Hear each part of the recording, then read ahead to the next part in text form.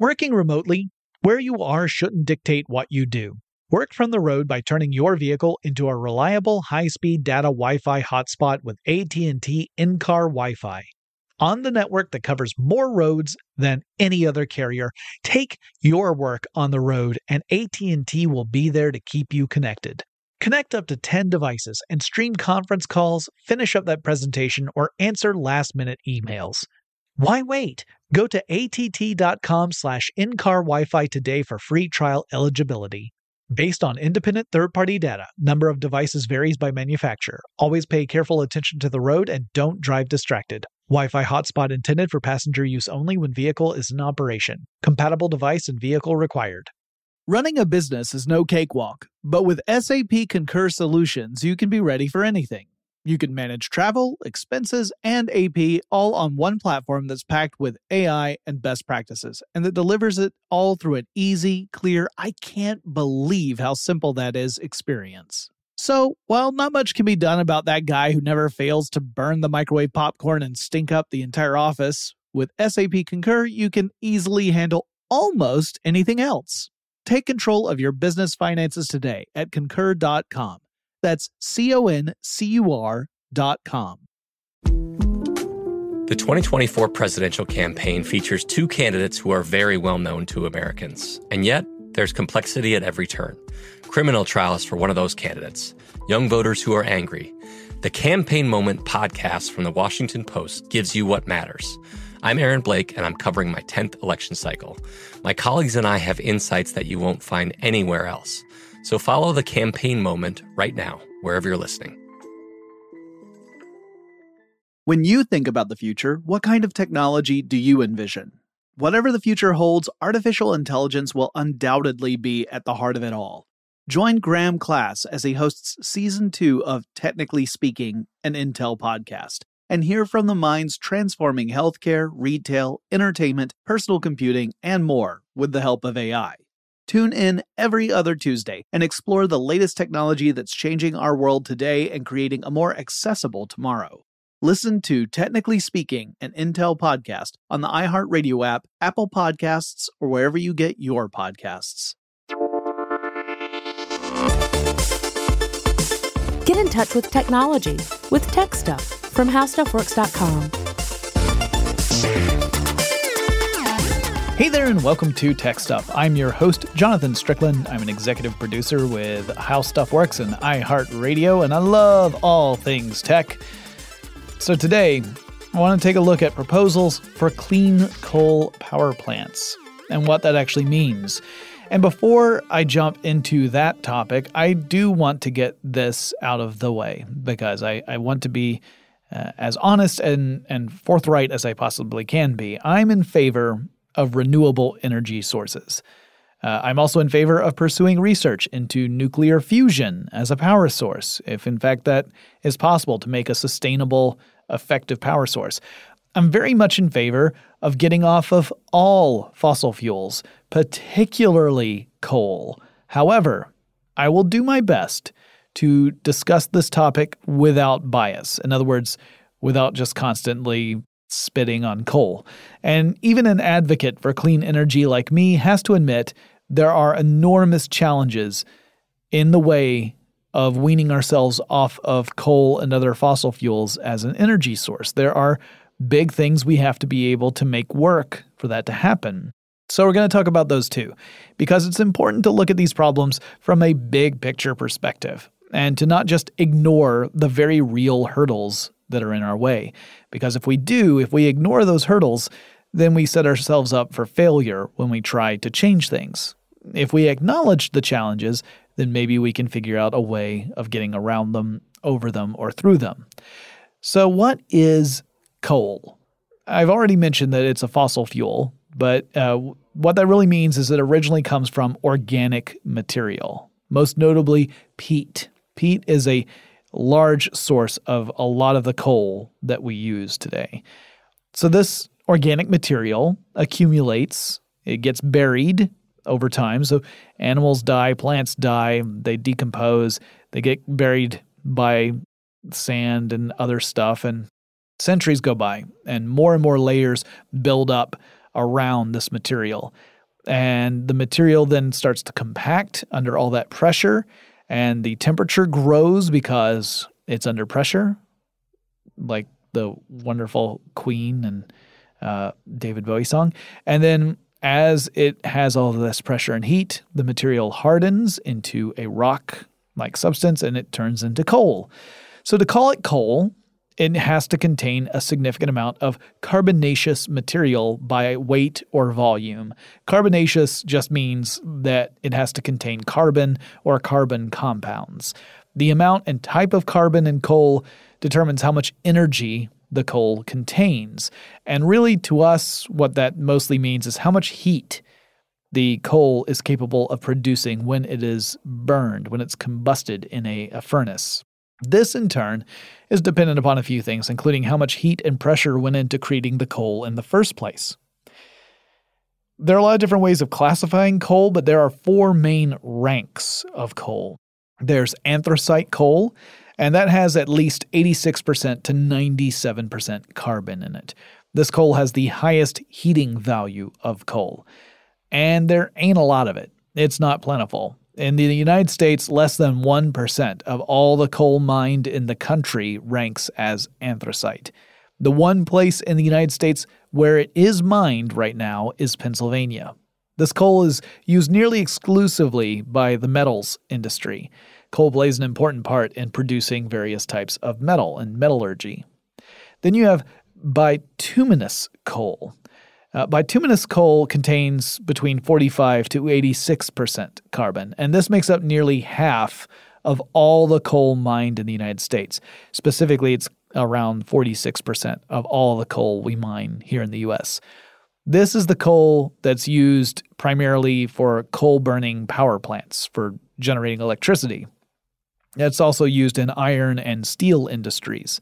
5 states in the United States produce nearly all of the coal for the entire country. Those 5 states are West Virginia, Pennsylvania, Kentucky, Illinois, and Indiana. Then you have subbituminous coal. That contains between 35 to 45% carbon, so it has less carbon. You'll notice in these ranks we're going down by the percentage of carbon in the material. It also has a lower heating value. It doesn't burn as hot as bituminous coal. It makes up about 45% of all coal production in the U.S. So subbituminous and bituminous coal make up 91% when you add it up. And remember, the anthracite makes up less than 1%. So the rest of it is made up of lignite. That is the last rank. It contains only 25 to 35% carbon. This stuff can convert into synthetic natural gas with some processing. We also call it syngas, S-Y-N-G-A-S. And I'll talk about that again a little bit later in this episode. Now, human beings have been using coal for at least 3,000 years, though many early references to coal actually are referring to charcoal, not to the stuff we mine out of the ground. Charcoal is not the same thing as coal. Charcoal is what you get when you remove water and several compounds from wood. And typically you would do this in a low oxygen environment, and you would apply a lot of heat to the wood. So if it were a high oxygen environment, the wood would catch fire and burn. But because it's low oxygen, that reaction can't happen. We remember the triangle that you need in order to make fire. You have to have heat, and you have to have fuel, and you have to have an oxidizer, typically oxygen. So you're heating it up in a low oxygen environment. You're essentially cooking the wood. The technical term for this would be pyrolysis. So again, you're not burning it. You're just removing moisture and heating up the wood in this low oxygen environment. And you end up with about a quarter of the mass that you started with, or a quarter by weight. So all those compounds and the water make up a lot of the weight, the majority of the weight of the wood. So you end up with something that's about 25% the weight of whatever you started with. Now, we've used coal, the mineral, the stuff we mine, for a really long time. But the widespread large-scale use of coal, the industrial use of coal, really didn't get going until the 18th century.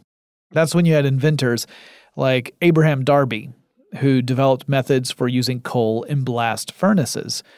And the Industrial Revolution, which really began in England and then spread throughout the rest of the world, saw an enormous need for coal. And that pushed the mining industry from being sort of a modest effort.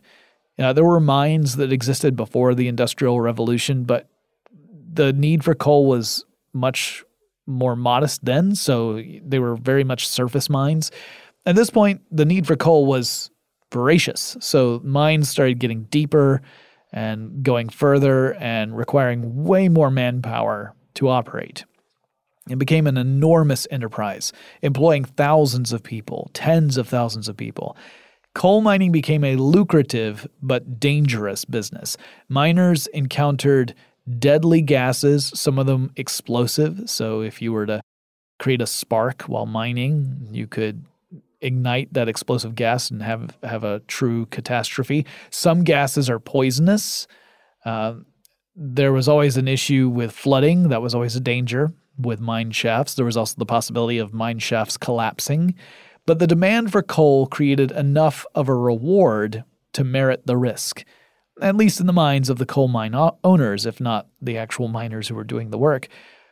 Britain led the way in coal mining in this early time, in the 18th century.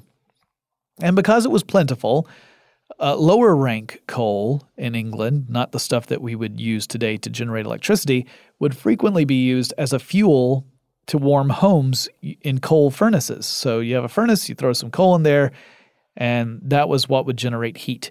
That created a lot of air pollution in England. London, which had a reputation for heavy fogs, was frequently blanketed in smog. And smog, of course, is made up of particulate matter that comes out of burning fossil fuels, particularly coal.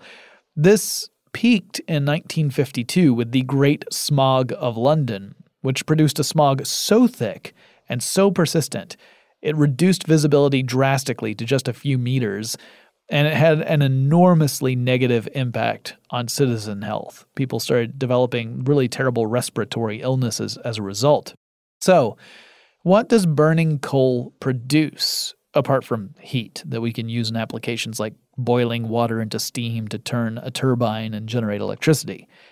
Well, the burning process breaks the chemical bonds between the atoms in coal. Those molecular bonds get broken, and that's what releases energy and also several potential pollutants, including contaminants that could be part of the coal.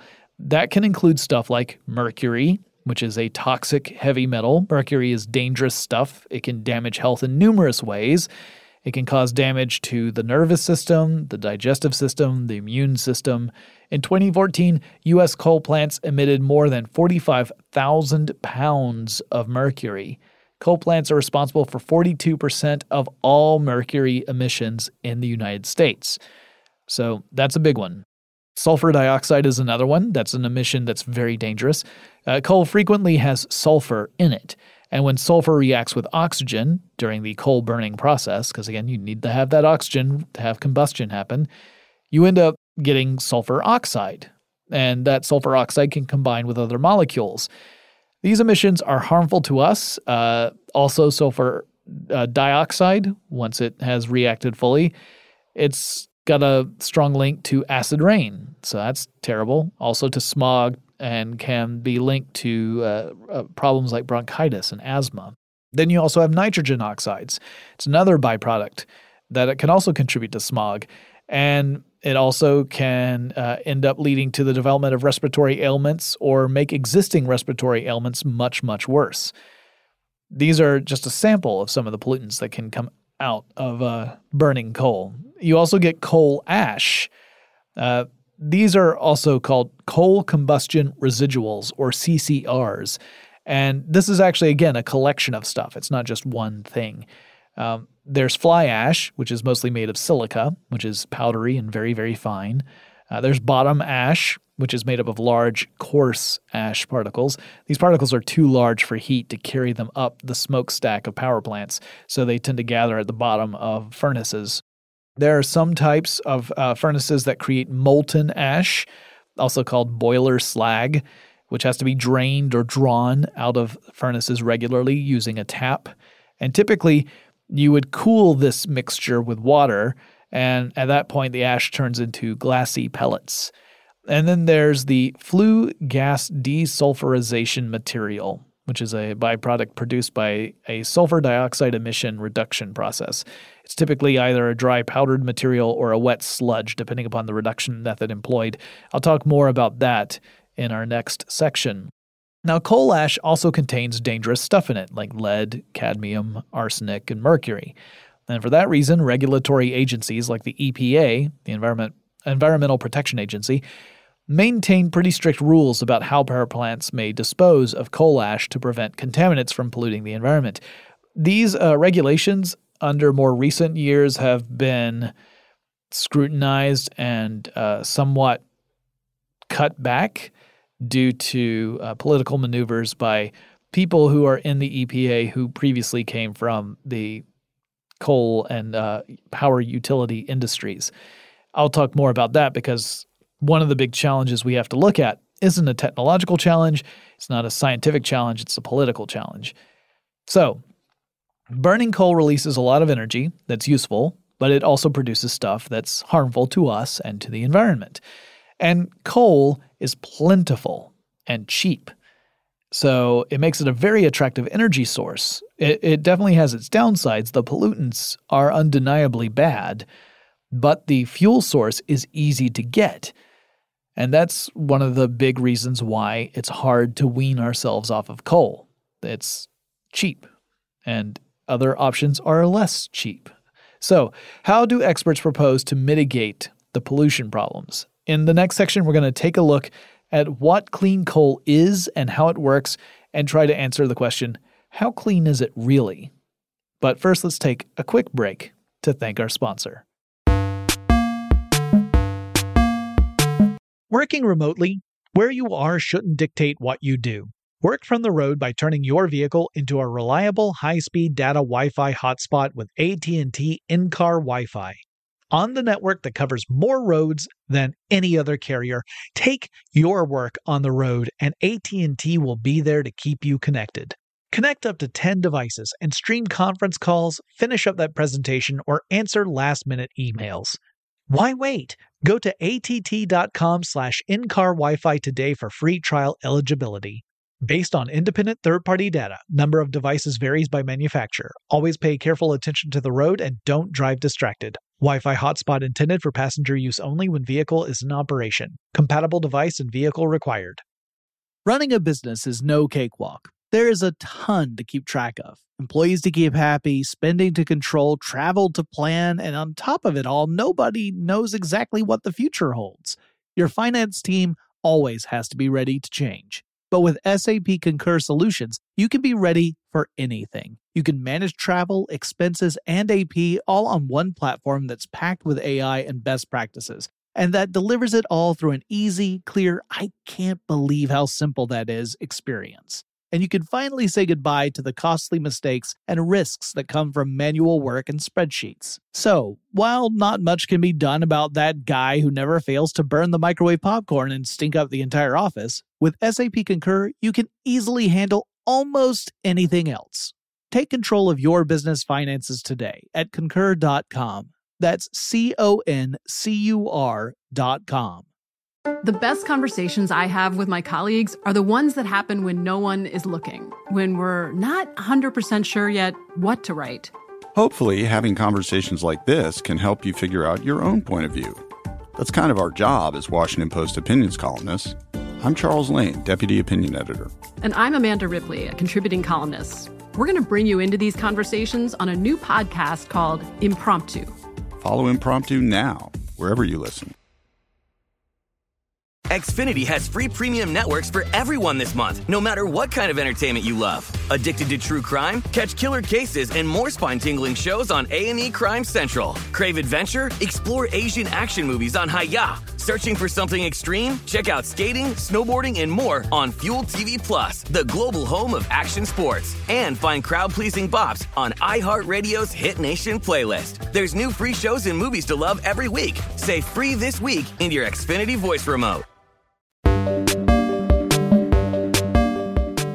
All right, let's get this out of the way first. Clean coal refers to processes and technology, not to coal itself. The coal used in clean coal applications is just as dirty as coal thrown into an otherwise unremarkable blast furnace. And coal is the dirtiest of fossil fuels, meaning that it produces more pollution and a wider variety of pollutants per unit burned than any other fossil fuel. However, the fact that coal is plentiful and inexpensive means it's likely to remain important in major industries like generating electricity for quite some time unless something major changes. So, engineers have dedicated a lot of time, research, and effort into creating systems that can limit the amount of pollution emitted into the environment. There are procedures that can reduce some of the stuff that would otherwise be released when you burn coal. And this is another important point. There's no single process that is good for reducing all pollutants. There's no one system that we can put coal through and get clean air coming out of the smokestack on the other side.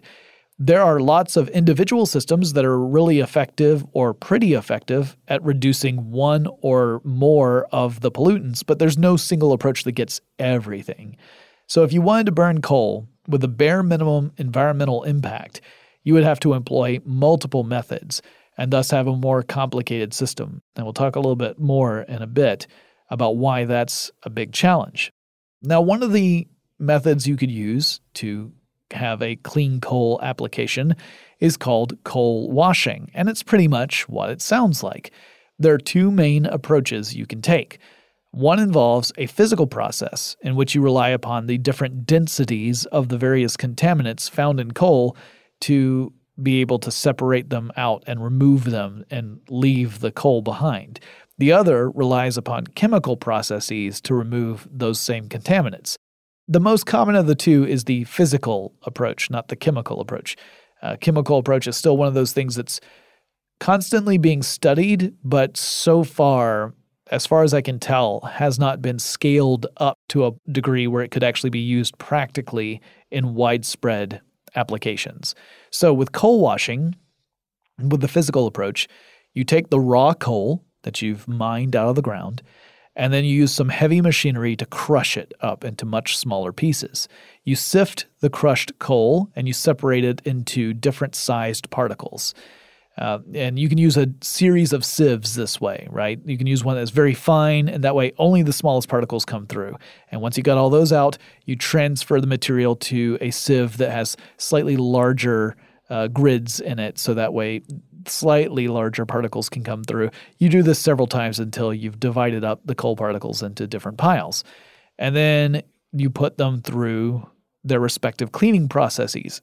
The process is pretty much the same for each one. It makes it easier to divide them up.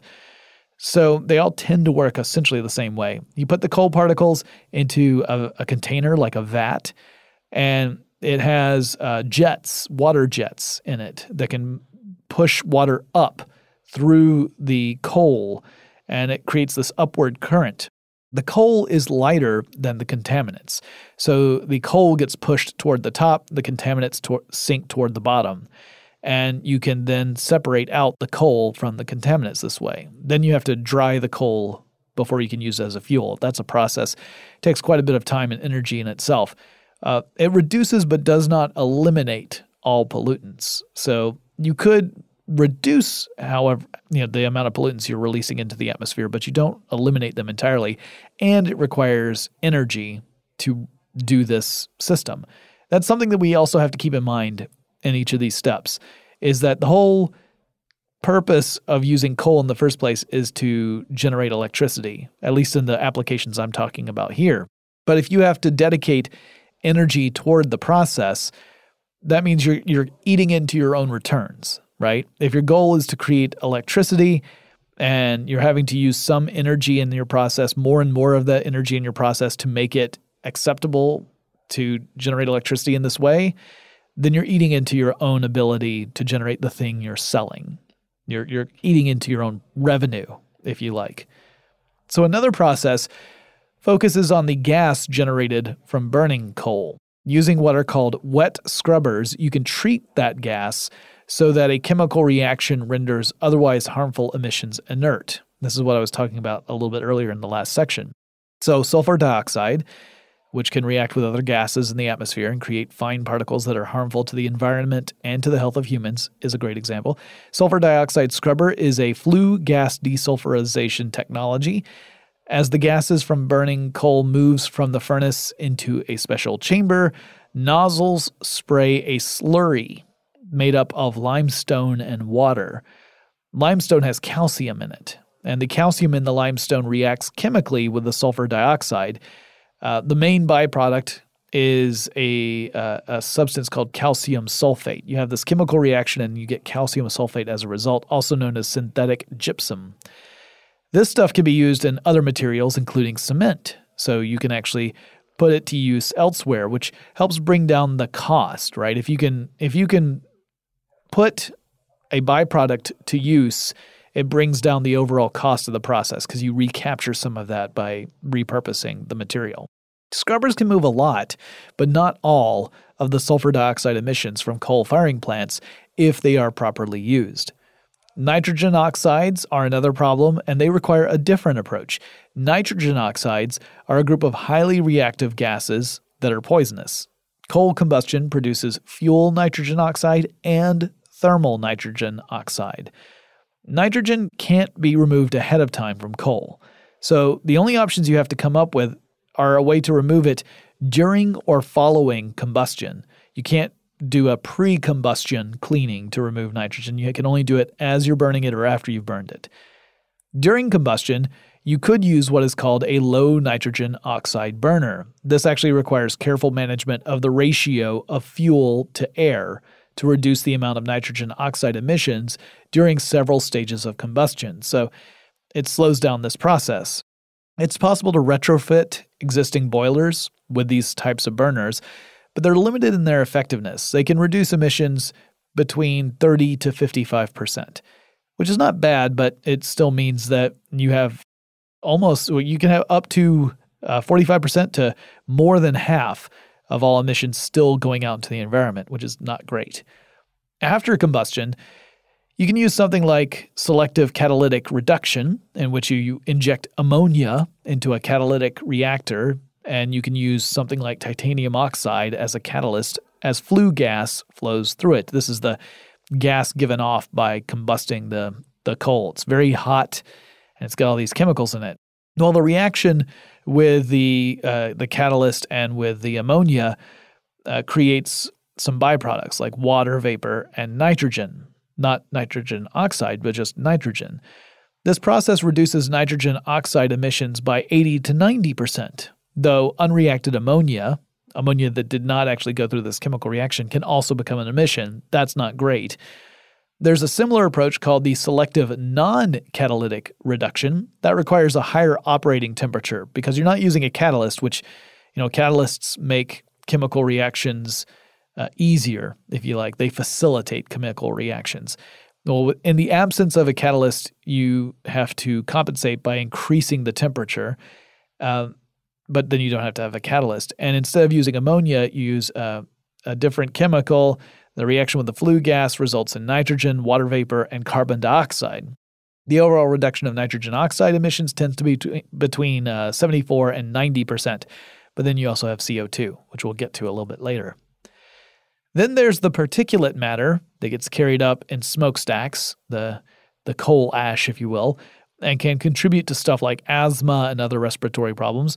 One way to reduce those emissions is to use an electrical field or a series of high-voltage electrical fields. The purpose of this is to impart an electrical charge onto the particulate matter as it moves through the system. Now, once those particles are charged, they will move near collection plates that carry the opposite charge, and opposite charges attract. So the particulate dust will cling to the collection plates. They can be really effective in removing that particulate matter, like 99% effective in some cases. However, this also means using some of the electricity you're generating to power the system. So again, you're getting a reduced return on your investment because you have to use some of that electricity just to keep the process from being too dirty. Another method involves a different approach to using coal called gasification, which gives you a hint at what's involved. You use steam and pressurized air or pressurized oxygen, and you have that air or oxygen heated to very high temperatures, and you combine all this with the coal. This forces a chemical reaction in which carbon molecules break apart and produce syngas, that synthetic natural gas I talked about earlier. Syngas is a mixture of hydrogen and carbon monoxide. You also get water vapor and carbon dioxide from this process. The syngas, once chemically scrubbed, can be used in a gas turbine to generate electricity. So instead of generating heat to boil water and turn a steam turbine, you can have a syngas-powered turbine that just takes the fuel and uses that to generate electricity directly. Not only that, but then you can also capture waste heat from this process to boil water and turn a second turbine, a steam turbine. So it can increase the efficiency of a power system this way. And you essentially turn waste heat into productive heat. You still produce carbon dioxide this way, and that's a greenhouse gas, and that's still a big problem. And carbon dioxide emissions continue to contribute to climate change, so reducing them is critically important to limit the damage we face in the years to come. Not to avoid the damage, that's going to happen one way or the other, but to mitigate it. We need to cut back on carbon dioxide emissions in order to have that happen.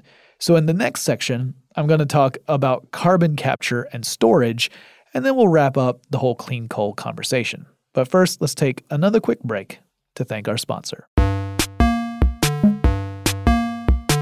Working remotely, where you are shouldn't dictate what you do. Work from the road by turning your vehicle into a reliable high-speed data Wi-Fi hotspot with AT&T in-car Wi-Fi. On the network that covers more roads than any other carrier, take your work on the road and AT&T will be there to keep you connected. Connect up to 10 devices and stream conference calls, finish up that presentation, or answer last-minute emails.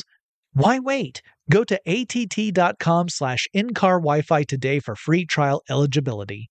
Based on independent third-party data, number of devices varies by manufacturer. Always pay careful attention to the road and don't drive distracted. Wi-Fi hotspot intended for passenger use only when vehicle is in operation. Compatible device and vehicle required. Running a business is no cakewalk. There is a ton to keep track of. Employees to keep happy, spending to control, travel to plan, and on top of it all, nobody knows exactly what the future holds.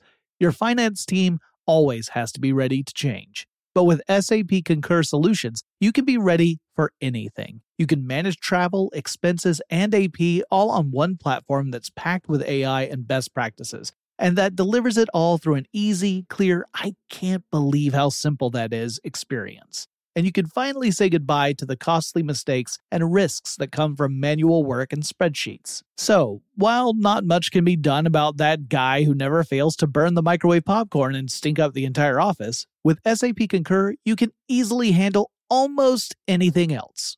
Take control of your business finances today at Concur.com. That's CONCUR.com. Hey, this is Christina Quinn. I'm the host of Try This, the Washington Post's new series of audio courses. The idea behind Try This is to become better functioning humans without having to comb the internet for countless hours. In our first course, we learned how to sleep better. Now, we're going to learn how to make our friendships stronger. I'll offer expert tips that are doable, and I'll keep it short. So let's do this. Class is in session. Find Try This from the Washington Post wherever you listen.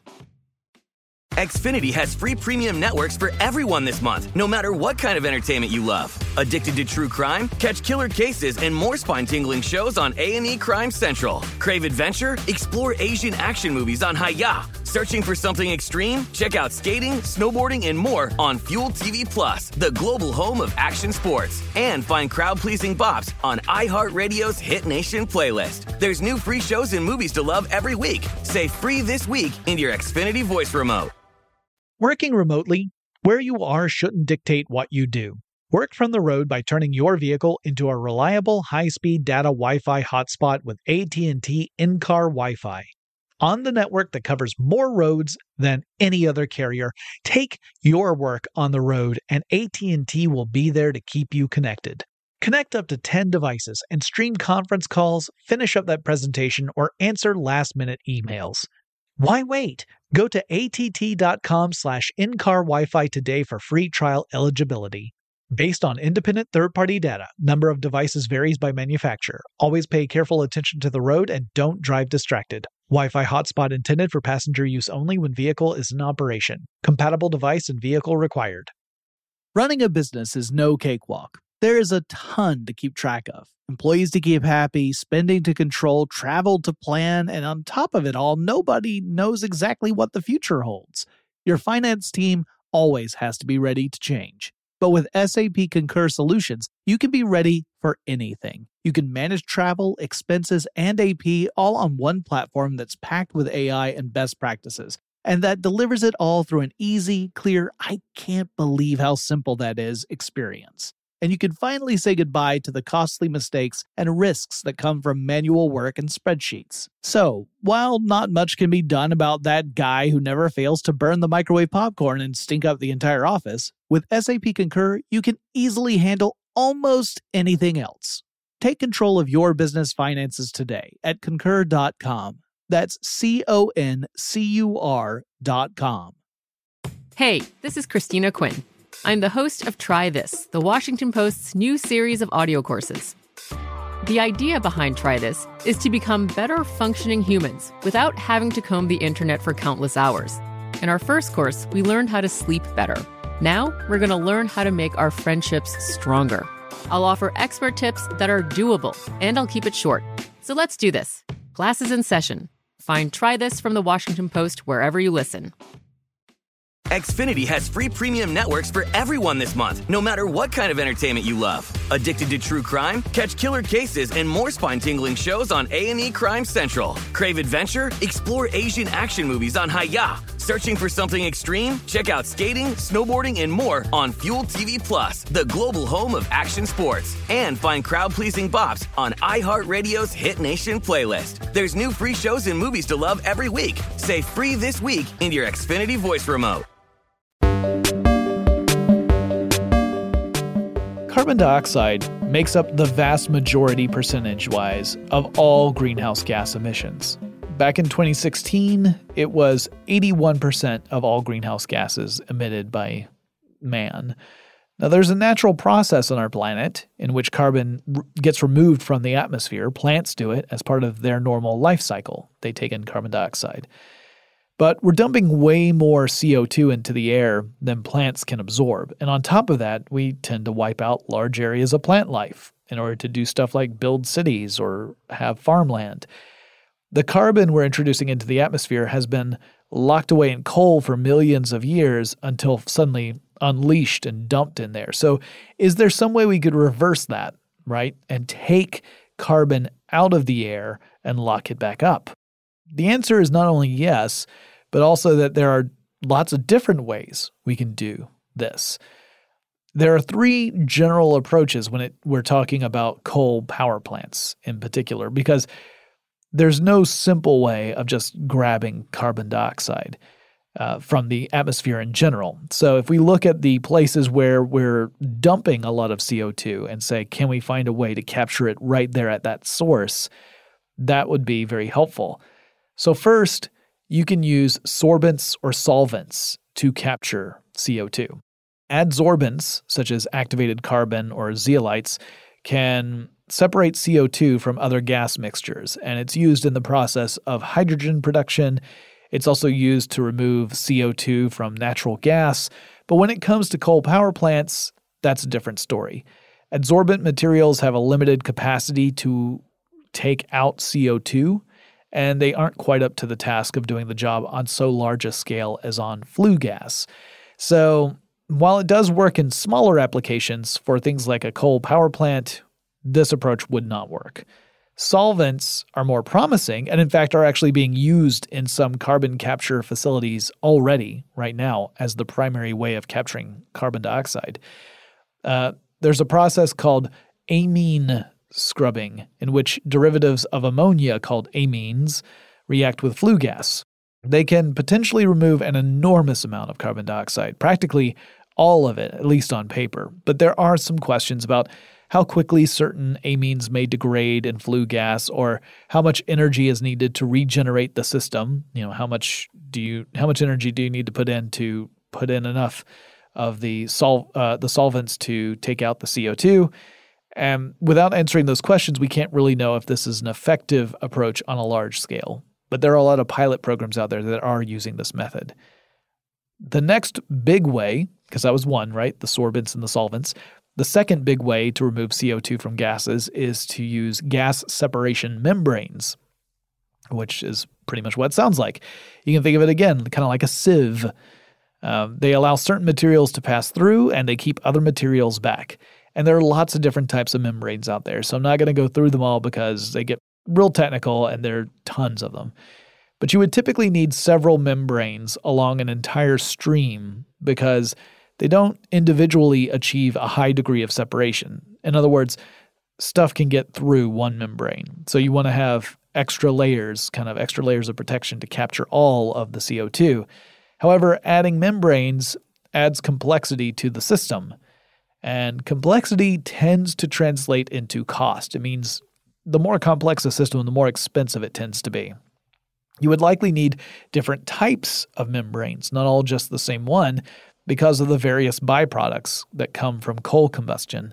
And in any case, the membrane approach isn't currently scalable to be an effective, efficient, and affordable process for something like a coal power plant. So maybe one day it will be, but right now it isn't. It's still in the sort of research and development phase.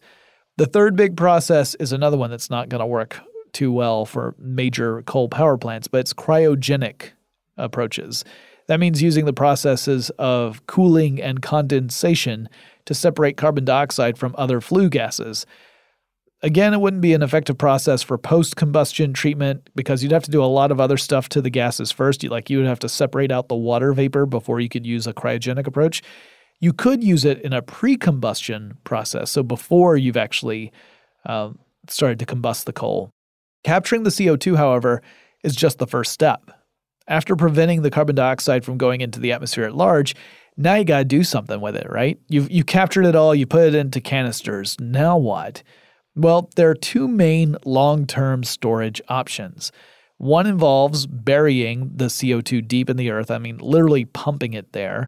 That's where we got the carbon from the first place, after all, right? We went down, we dug out coal, we burned the coal, that released the CO2. So, in a way, we're just putting it back where it belongs, if you think of it that way. The other option is putting it into the ocean. We call these two approaches the geologic and the oceanic carbon capture strategies. So with the geologic approach, you inject carbon dioxide deep into the earth itself, typically into underground oil or gas fields where it can get absorbed into the ground.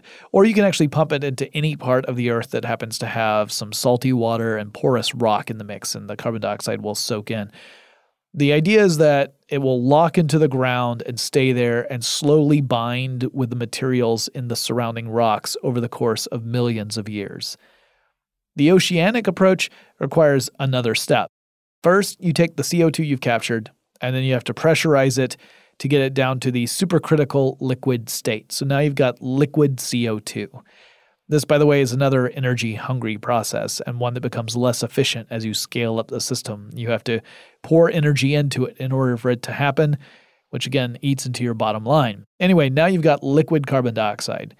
You inject the liquid CO2 into deep water. And by deep, I'm talking about between 500 and 3,000 meters, which is around 1,600 feet to just under 10,000 feet deep. At that depth, the water's pressure, the amount of water pressure is enough to dissolve the CO2 into the water. However, this process would in turn lower the pH of the water at that region, turning it slightly acidic, which could end up being harmful to aquatic life. So this is something that we're not entirely sure would have a net positive environmental impact. Now, keep in mind, to truly be clean coal, you would have to use multiple strategies I've talked about on this episode in order to get all the pollutants. Carbon capture is not going to do you any good for things like stopping mercury from getting out into the environment. And even then, you're talking about reducing some of those pollutants significantly, but not eliminating them. So some of it's still getting out into the environment. And as you add in these various systems, as I mentioned earlier, it creates more and more complex facilities. And the more complex a facility is, the more expensive it gets. Maintenance is also an added expense. So you end up with a system where the fuel is still cheap. The fuel is cheap and plentiful, but using it gets more and more expensive, especially if you want to use it in a way where you're capturing as many of these pollutants as possible. Some of that expense also, like I said, means dedicating some of the energy or some of the electricity in the system just to keep the whole thing running. So you lose out on some of the stuff you would otherwise sell to the public. And in order to stay profitable, that might mean that you have to raise the cost of electricity, of the service. So as a general rule, and again, this goes without saying, but I'm going to say it, companies aren't terribly keen on increasing costs and eating into the bottom line. That's generally thought of as a bad thing in business. You want to cut costs and maximize profits. So the coal industry and power utilities in the United States have lobbied historically to great extents and vigorously to limit regulations, and in more recent years to reverse previously established regulations. And that's because clean coal, if implemented properly at scale, is going to be expensive. It is more environmentally conscious. It is the better choice to make from a health perspective, from an environment perspective, and I would argue from a long-term economic perspective. But from a short-term economic perspective, it may not be the most attractive option. If you're just looking at literally a return on investment, shareholders want to see money come back to them when they pour it into an industry or a company. So it's hard to make that case, to say, in the short term, we are not going to see big returns. But further down the road, we're going to see much better returns, and we're also going to avoid doing further critical damage to the environment. Now, when I say that a coal power plant that's running on a clean coal strategy is more expensive, what does that mean? It means that it costs about 75% more to operate a clean coal plant than a normal coal plant. That's a tall order. Now, the cost of clean coal might make it less attractive than, say, greener renewable energy sources. You might say, oh, well, instead of doing this clean coal approach, maybe we should invest more in wind power or hydropower or solar power. A carbon tax, which is a tax in which companies would have to pay a fee in return for being allowed to emit carbon dioxide. Sometimes there's like a credit program. You purchase credits, and for each credit, you're allowed a certain amount of CO2 emissions, but you have to pay for it. The idea is that this creates the incentive for companies to not emit carbon, to cut back on carbon emissions so as to avoid having to pay those fees. It's the idea of creating an economic system of pressure to force companies, or at least to encourage companies, to cut carbon emissions. That could also help, and it would be really nice to see a move toward more renewable methods if companies said, well, coal itself is still cheap, it's still easy to get, but using it is too expensive. I would love to see that, because I would love to see more money going into renewable energy sources, which have a much lower environmental impact than coal or even natural gas. Because again, coal is the dirtiest fossil fuel. It's not hard to have a lower environmental impact than burning coal. And also, I should mention, renewable energy sources still have an environmental impact. You know, we can't just say like they're magical and they don't harm the environment at all. That's not entirely true. You have to, if you look at the big picture at how these things are made, there's still an environmental cost to be paid. It's just not nearly as dear a cost as using coal. So one of the really big challenges facing renewable energy is that it's up against a super cheap fossil fuel. If we decide the only way we can allow coal combustion is if we require coal plants to reduce emissions as much as possible, then it might become financially viable for more companies to invest in alternatives, because getting a coal plant up to speed, incorporating all these systems might be more expensive than just scrapping it and saying, all right, we're going to get into solar now. So that's actually something that is possible if the regulations are put in place. But that has not been the trend, at least in the United States, over the last couple of years. The trend has actually been the reverse, getting rid of regulations as opposed to strengthening them. Now, some people could argue that advocating for clean coal at all is really a smokescreen, pun intended, to keep the status quo for as long as possible. In other words, someone who says, no, we need to keep investing in clean coal might really be saying, I want to be able to keep using coal as a fuel source, and if I can argue that the research and development into clean coal is going to pay off in dividends, I can keep using coal in the meantime. It becomes like a shell game. Some clean coal technologies are mature technologies. They are proven and they can be used right now, and they are used widely, some of them. But others are still young. They're still in development. There's still questions about whether or not they can actually work on large-scale applications. So in the meantime, there are a lot of coal power plants out there with few of those systems in place, and they're dumping more CO2 and other pollutants into the atmosphere. There are a lot of environmental advocates who say, we can't continue with this, that we can't argue for clean coal and simultaneously not use the techniques that we already have created to mitigate coal's pollution. So it's a pretty dirty argument. Ultimately, clean coal, the combustion of coal in a way that has the minimal environmental impact, I believe that is going to be possible with the right investments.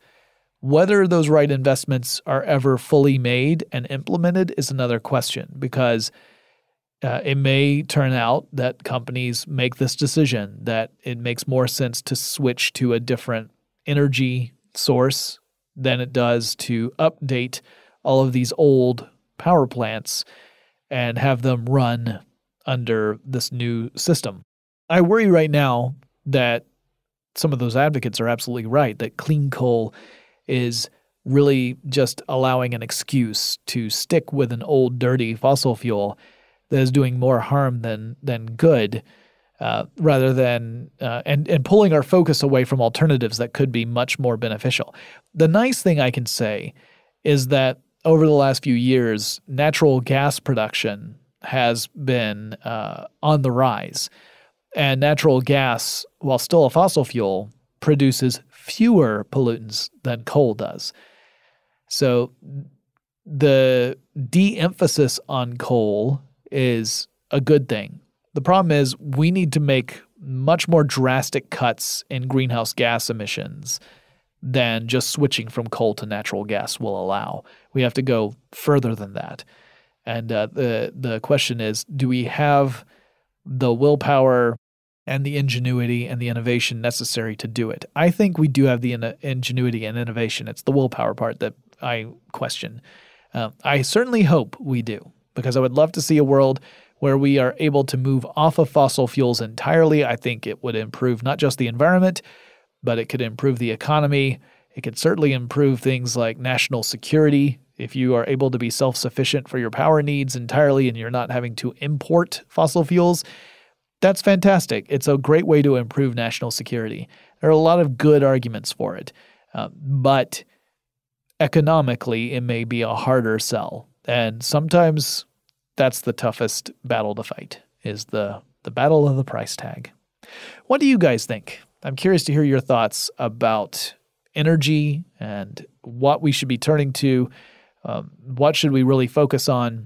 I'm curious. You guys are all tech-savvy folks. Write to me. Let me know. I want to hear. The email address is techstuff@howstuffworks.com. And don't forget to pop on over to our website. That's techstuffpodcast.com. You can look at the archive of all of our older episodes there. You can also find ways to contact me on social media, where I'm quite the social media butterfly.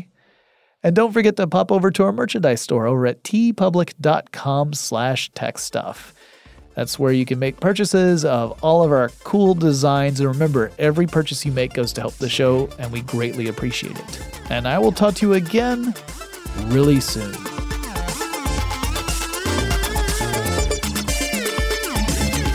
For more on this and thousands of other topics, visit howstuffworks.com.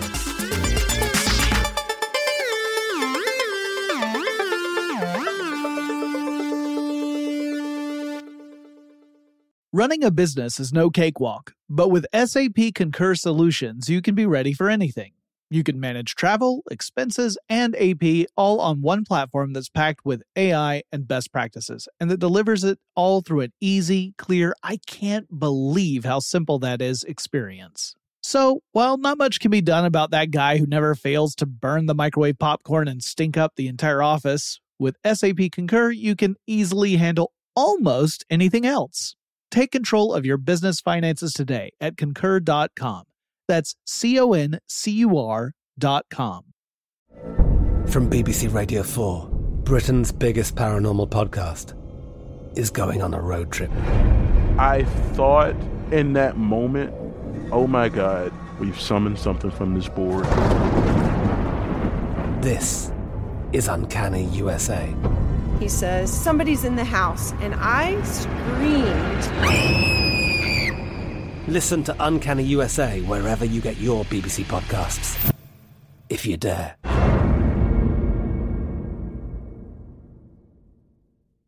Xfinity has free premium networks for everyone this month, no matter what kind of entertainment you love. Addicted to true crime? Catch killer cases and more spine-tingling shows on A&E Crime Central. Crave adventure? Explore Asian action movies on Hi-YAH. Searching for something extreme? Check out skating, snowboarding, and more on Fuel TV Plus, the global home of action sports. And find crowd-pleasing bops on iHeartRadio's Hit Nation playlist. There's new free shows and movies to love every week. Say free this week in your Xfinity voice remote. Are you still searching for your perfect place to call home? Well, now is the time to buy at Fisher Homes. If you're looking to move in before the end of 2024, May could be your last opportunity to start building your dream home and close before the year's end. If you're hoping to move in even sooner, Fisher Homes also has homes that are move-in ready and waiting for you, where you can start enjoying the benefits of homeownership even faster. Schedule your personal tour with a new home advisor today at FisherHomes.com and make this spring the season you find your perfect home sweet home.